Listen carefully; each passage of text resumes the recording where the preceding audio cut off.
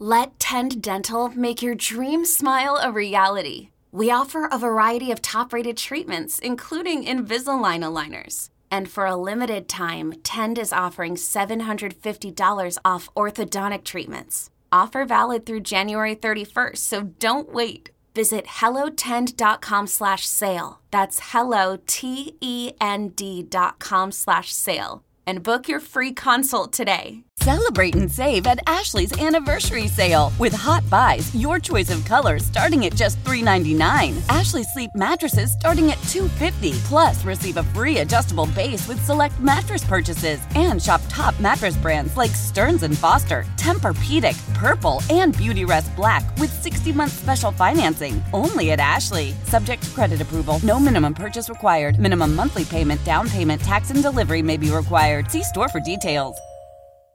Old Man Winter here. If I had it my way, it would stay winter all year long. Short days, wind chill, black ice, and a good polar vortex. Oh, heaven. Wait, is it getting warm in here? Your cold snap is over, Old Man Winter. Spring has arrived. Spring. Spring is here, which means it's the perfect time to get away in the Hyundai you've always wanted. Visit the Hyundai Getaway Sales Event, where you can get great deals on all of our award-winning Hyundai models, like the tech-filled Tucson and Kona, as well as the spacious Palisade. Enjoy wherever you go with the peace of mind that comes with America's best warranty and 3 years or 36,000 miles of complimentary maintenance. But hurry in, these deals won't last. Add more joy to your journey at the Hyundai Getaway Sales Event.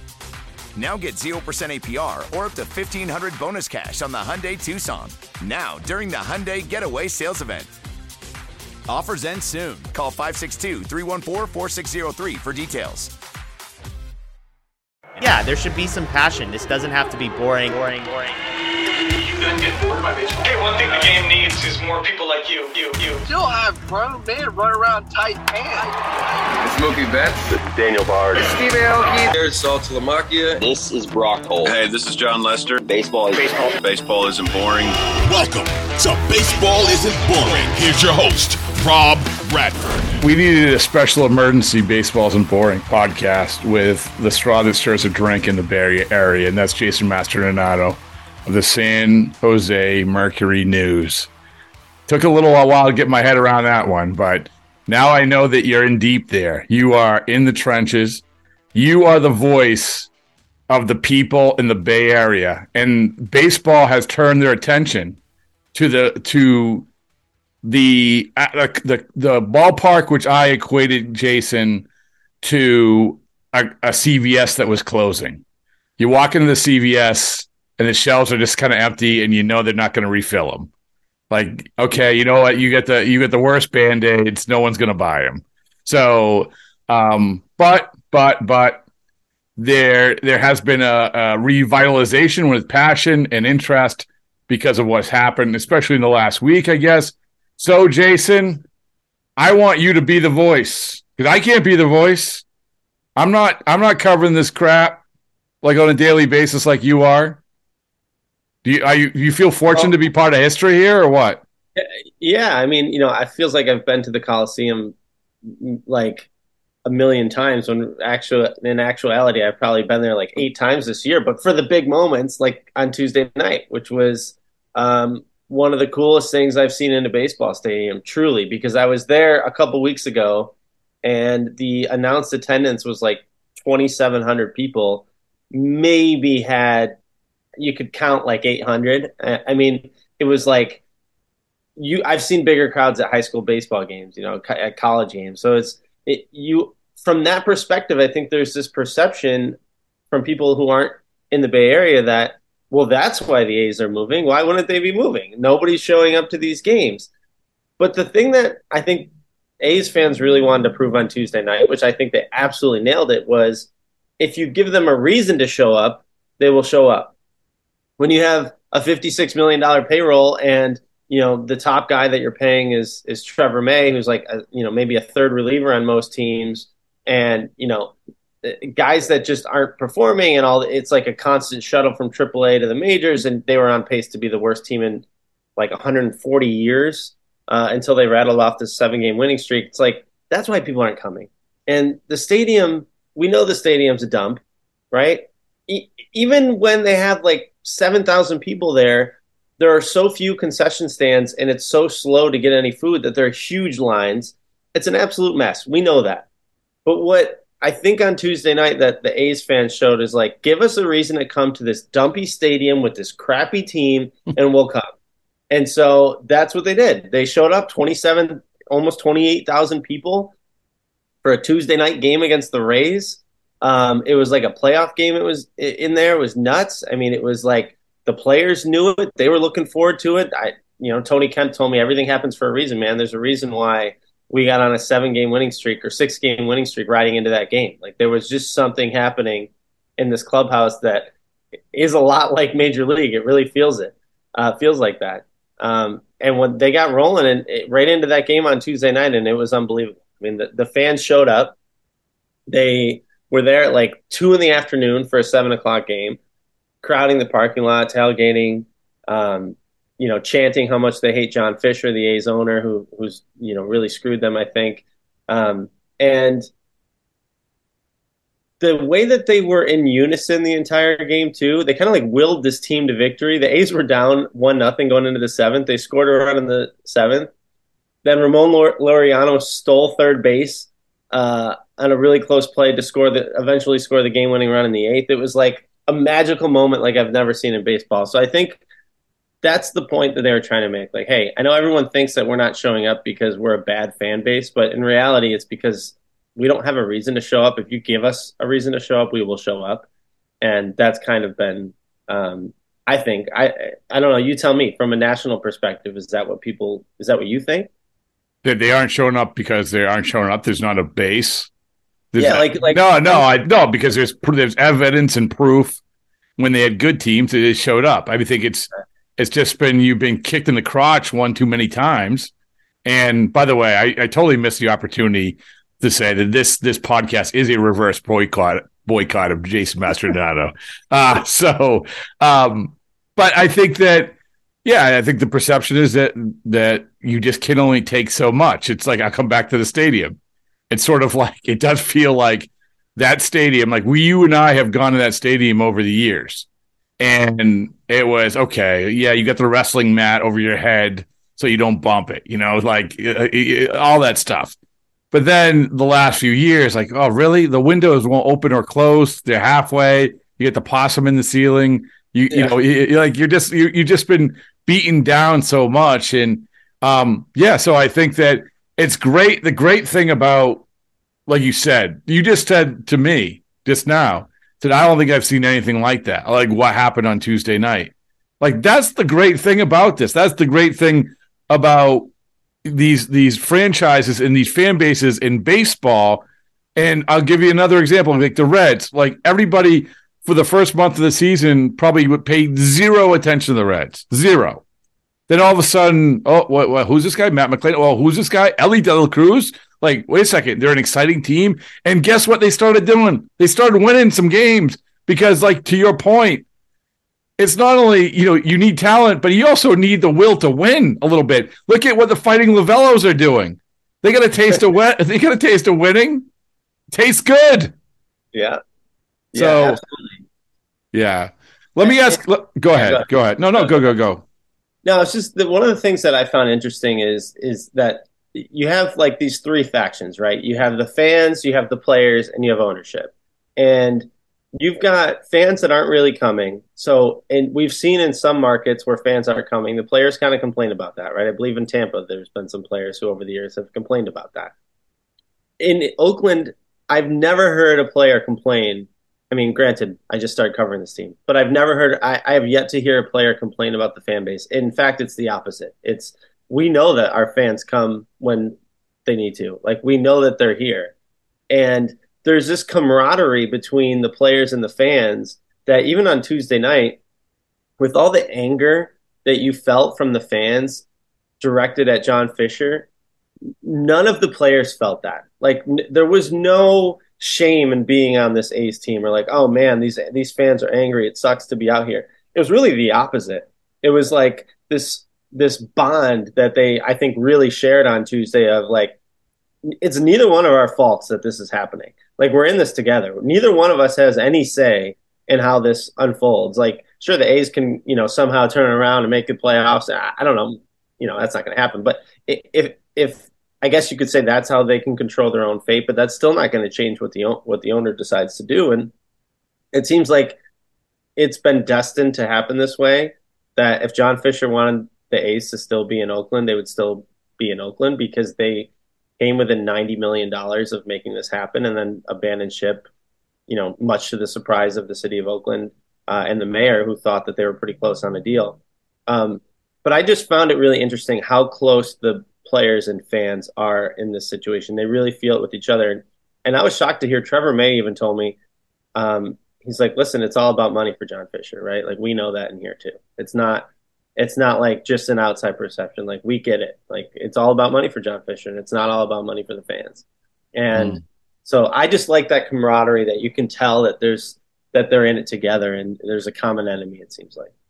Yeah, well, that's good. Like you said, the parallels to major leagues are crazy. Other than, like you said, at the end of the day, A, they're not going to make the playoffs, and B, there's no like contractual stipulation that if you do this, you're going to do that. They're gone.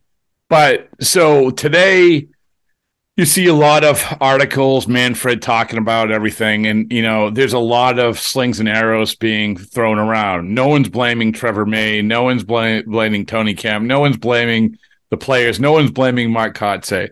But there is a lot of blame. So I want you to do this. So you know how I like power rankings, right?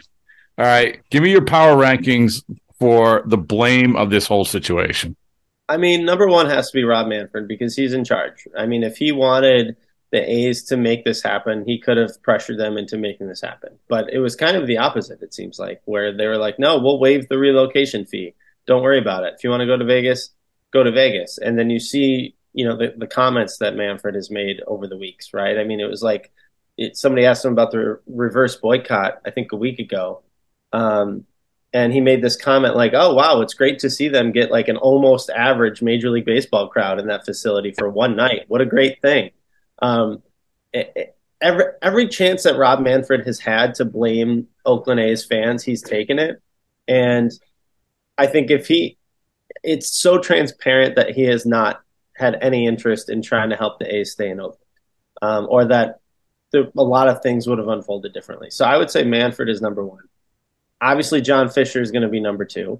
He could have taken a lot of different routes with this team, but just stripping them to the bare bones and, keeping their payroll at an absolute minimum year over year. I mean, they didn't even have – usually what they do, we know how the A's operate. They sign like three guys that they're like, you know what, we might be able to trade these guys. Yeah, we actually you're going to find it shocking. Rich Hill was on earlier this week, and he talked exactly about that. He said that, back in 2016, you remember, I mean, he signed with Oakland on a one-year deal, revitalized his career, all that foul ground, perfect place for this guy. And the perception was exactly that. Well, that's the guy you signed, so you trade him. And yep. Rich was like, he got to spring training, and this is what he said the other day, and just said, I was bullshit. This is what he said. I was bullshit. People were saying that we were automatically going to do that because some players were doing that. But anyway, I just wanted to get that in there. Yeah, no, it's interesting. But I mean, you look at the guys that they signed this year, it doesn't even seem like that's what they're doing, right? Like Aldamis Diaz, I mean, that's a guy who's a utility player on most teams. Jace Peterson is a utility player, like, the fifth guy off the bench for most teams. Trevor May is maybe like a third reliever for most teams. And those are the guys that they chose to spend money on. So it's not like, oh, big upside project here. Hey, if this guy hits, we can trade him for prospects. It's like, no, Jace Peterson is just like exactly what he is, right? I mean, he's just a 33-year-old, bench guy who maybe has another couple of years left of being a utility player, and that's that. So it's never been more transparent that John Fisher is not trying to win. And I guess I would take that, if we're going to play the blame game, one step further and go to Dave Force, the GM. I mean, has not done a good job. Like, I think that's number three. He's number three in the power rankings. That's number three, I think, as a general manager. Just hasn't done a great job of putting this team in position to win, because then that would also have changed the conversation. So I think, the players at some point are going to come on here on the list, the fans at some point, maybe the mayor of Oakland, but it's hard to blame the mayor when it did seem like, from my vantage point, the negotiations were going somewhere. It was taking a long time, but it was going somewhere. They raised $375 million, right? I mean, Nevada's going to give them $380 million, so it's not far off. It took time to get there. So the city of Oakland felt like they were really close if they just had another week. They had flown in a bunch of lawyers the day that the A's called them and said, we're signing this deal in Nevada. The city of Oakland had flown in a bunch of lawyers and was ready to negotiate for a multi-day negotiation that week. And so, the city said that they felt like they were blindsided. I have a hard time blaming the mayor of Oakland and the city of Oakland when they raised $375 million, and that's exactly what Vegas raised. But I guess somewhere you could put them on the list and say, hey, if they would have given more money, maybe it would have changed it. And the last people I'm going to blame is the fans, because look at 2019, 55,000 people showed up for that wild card game, most ever for a wild card game. And I don't know if that record will ever be broken. I mean, everyone says it was the craziest environment they've seen. So, the fans are the last to blame on my list. So I wanted the top two. There was an interview, believe it or not, I think it might have been on Stern with Reggie Jackson. And Reggie Jackson said that Manfred torpedoed he was in a group to buy the A's back when Fisher evidently got the A's. In other words, he was saying the fix was in, with Fisher and Manfred.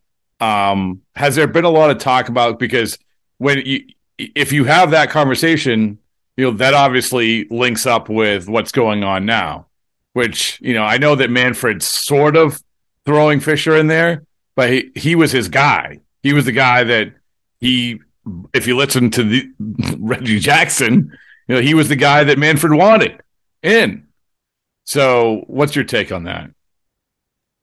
I feel like if there was going to be an ownership change, there would have needed to be a lot of people on board. What I keep going back to is what happened with the Giants, right? I mean, the Giants were ready to move, and they, at the last second, they had a new owner who came in. Even before that, we had the land situation where, the Oakland and San Francisco were talking about who has the rights to various locations. And hey, if the Giants need to, in order to keep them in the Bay Area, if they need, the San Jose market, we're going to give them that market. So the A's gave them San Jose and the South Bay Area and said, okay, you can take this market if this is what you need to build a stadium in Santa Clara or down near San Jose and keep the team in the Bay Area. The A's gave that to the Giants. Then the Giants end up making an ownership change. They ended up building, a new stadium in San Francisco, keeping the team here. Never gave the South Bay rights back to the A's. And so there, if everything could have changed had the Giants just said, you know what, you guys can have the South Bay rights back. You can build in San Jose or in Santa Clara. You can take that if that means keeping two teams in the Bay Area, because that's good for baseball, because that's what the A's did. And the Giants won't do that. And the Giants want that market that they've got, that's their territory now.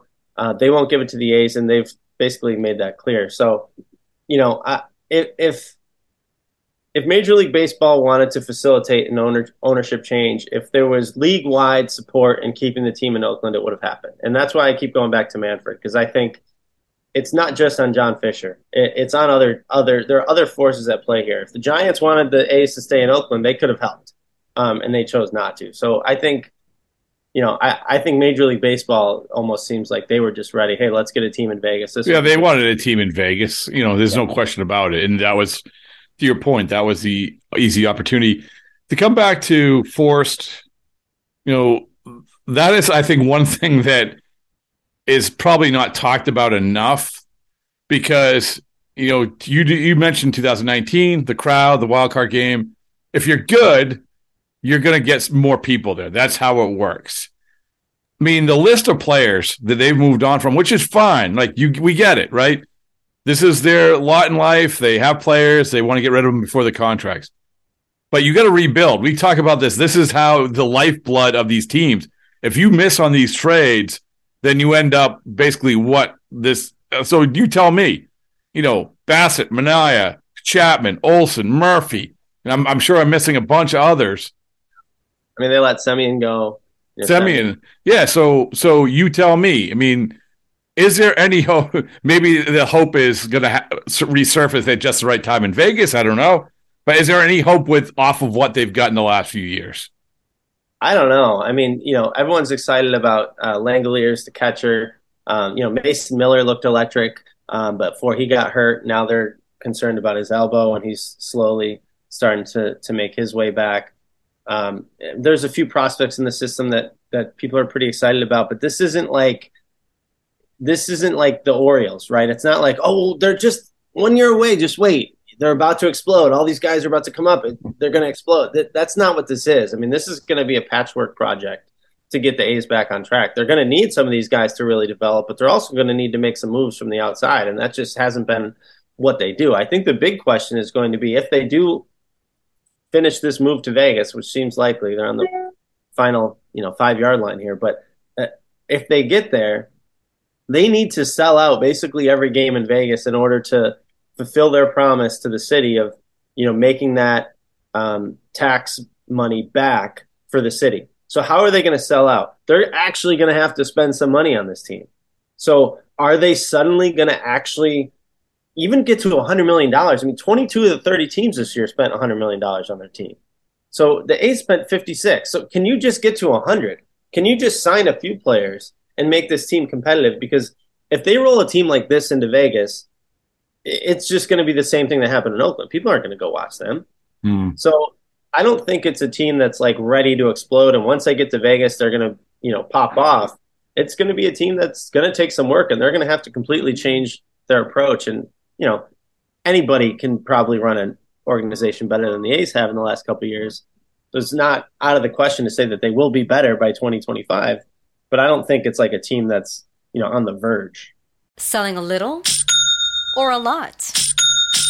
Shopify helps you do your thing, however you cha-ching. Shopify is the global commerce platform that helps you sell at every stage of your business. From the launch your online shop stage, to the first real-life store stage, all the way to the did we just hit 1 million orders stage. Shopify's here to help you grow. Whether you're selling scented soap or offering outdoor outfits, Shopify helps you sell everywhere. From their all-in-one e-commerce platform to their in-person POS system, wherever and whatever you're selling, Shopify's got you covered. Shopify helps you turn browsers into buyers with the internet's best converting checkout. 15% better on average compared to other leading commerce platforms. And sell more with less effort thanks to Shopify Magic, your AI-powered all-star. Shopify powers 10% of all e-commerce in the US. And Shopify is the global force behind Allbirds, Rothy's, and Brooklinen, and millions of other entrepreneurs of every size across 175 countries. Plus, Shopify's award-winning 24/7 help is there to support your success every step of the way. Because businesses that grow, grow with Shopify. Sign up for a $1 per month trial period at shopify.com/Odyssey Podcast, all lowercase. Go to shopify.com/Odyssey Podcast now to grow your business, no matter what stage you're in. Shopify.com/Odyssey Podcast. All right. Anything you want to plug? Any stories you're working on? I mean, if I really like Trevor May's been one of the most interesting characters that I've talked to. I had a good story with Trevor, kind of opening up about his battle with anxiety. I know you've talked to Daniel Bard a lot in your time, and Bard was dealing with some of that stuff. I think if you want to Google Trevor May anxiety, it's informative to hear him talk about what he's gone through and how the pitch clock affected him. And we love the pitch clock, but that played a big role. We also love the conversation around the pitch clock. It's the gift that keeps on giving, by the way. It's when in doubt, have Matt Strom talk about beer sales. So what was your take on that? I know you got an opinion on everything. What was your take on that one? So Strom was saying that they should extend beer sales, right? No, just the opposite. That. He said there was like 4 teams that had already extended to the 8th inning. And he's saying, what are we doing? If you really mean it, why aren't you going the other way to 6th inning?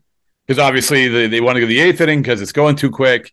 And everybody knows, like, everybody knows like this is about money. This isn't about like making sure people are sobering up because, in the 8th inning to the 9th inning could be like 20 minutes. That's it. So I thought he had a good point. I liked him surfacing it. But it's just one of many things that we're talking about with the pitch clock. So there you go. Yeah. Yeah. I mean, my question too is like, maybe you would know, I haven't read much about, what did it do for commercials? I mean, are teams making less money on commercials now? Well, I know this. They're getting the TV you see, like as soon as basically the ball hits the mitt for the out, they're running to commercial. For radio, Jason, it was nuts.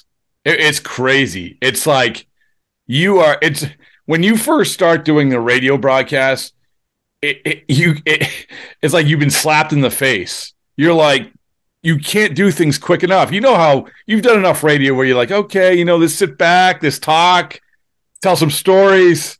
You got to get the spots in. And by the way, like you don't even have the time to get the spots in. It's crazy. It's nuts. But you still have to get the spots in. Yeah. I mean, the beer sales thing is interesting because why aren't all the teams doing it then, right? If it was like we've only seen a few teams do it. Yeah, well, I want to double back. I want to find.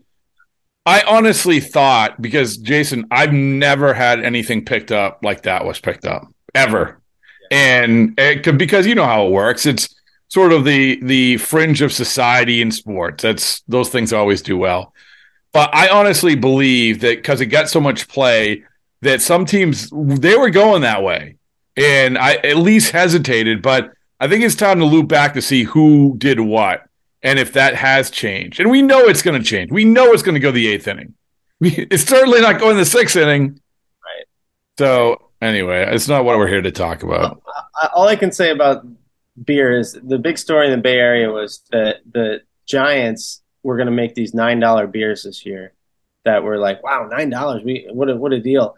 And then people got frustrated because the only $9 beer was a Coors Light that was like an 8-ounce Coors Light. It was basically like a Dixie cup full of Coors Light. So if you still want to get a beer like a legitimate beer at the Giants game, it's like 16 to 20. Is it really?